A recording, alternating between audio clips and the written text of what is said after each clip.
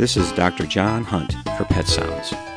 Allow me to spend some time with you discussing pets, pet care, and everything in between. Today's Pet Sounds is, how did this dog get here? You just got up, grab your clothes, and head for the kitchen following the smell of fresh brewed coffee. On your way, you get intercepted. It's your dog. She is blocking your way to the coffee. She is staring up at you with a, I'm not taking no for an answer look. Then the eyes are piercing into yours, hypnotizing you, giving you the command of, get my leash and put on your coat because we're going for a walk now. As you stand on the side of the road on a cold morning, waiting for your canine friend to finish sniffing, you ask yourself, why do I have a dog? Like cats, dogs come to us in a variety of ways. Listening to my clients' stories and my own experience of getting a dog, the process is rarely planned or thought out. And that is okay, because most of the time it works out. My border collie, Ben, was a rescue dog that came in with his foster parents to get checked out. Sally, my golden, was payment for my services in helping the mom give birth on a Sunday morning. On the other hand, my wife, Michelle, specifically sought out a miniature, short-hair, dappled dachshund and picked Hannah from the litter because she had 3 cute little hairs on her chest. It is not uncommon for people to get a dog that is the same breed they grew up with, even though a Great Dane in an apartment is a stretch. I've had clients come in with a puppy they got from the pet store, except they originally went to the mall to look for a new pair of jeans. Neighbors with a litter are always a draw in the neighborhood. I had clients to the Humane Society on a regular basis just to look at all the cute dogs. They were usually my multi-pet clients. Grown kids are often a source of new pets. As young adults, our children begin to emulate their childhood family life by getting a dog.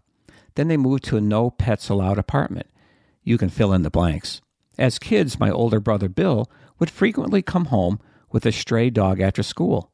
He swore up and down to my parents that the dog followed him home. He led his parents to believe he was a dog whisperer. I think the crust from his peanut butter jelly sandwich from school lunch may have helped his whispering. I've had some pet owners simply go to the pound and adopt whatever dog was there at the time. Some people go get a dog for utilitarian purposes, like for hunting, ducks and rabbits, herding, protection, sled dogs, show dogs, or agility competition. So next time you are actually thinking about getting a dog and not having one drop out of the sky into your favorite chair, you can do some research. The first thing to consider is the breed. Let me review some breed classifications set by the American Kennel Club. First, you have boarding sporting breeds. These are bird dogs and the like. They're bred for stamina and very energetic and require lots of exercise. They are mouth-oriented, so you can get destructive chewing in an unexercised dog. Hounds, they're animal hunters, bred for stamina, led, and they need lots of exercise. Working breeds, they can act as guides or guard flocks. Toy breeds are bred for companionship. They've retained their puppy characteristics. Owners do complain they have difficulty house training these breeds. Terriers, they're independent, prefer one master, they're feisty, will take on dogs larger than themselves. Then you have the non-sporting breeds. It's a catch-all category. You can look up specific breeds in the category of your interest. The AKC describes hundreds of breeds, but be forewarned, they are biased and idealized. I would not take the AKC as gospel, but it's a good start.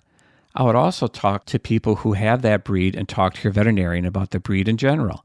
That way you'll have a balanced knowledge base.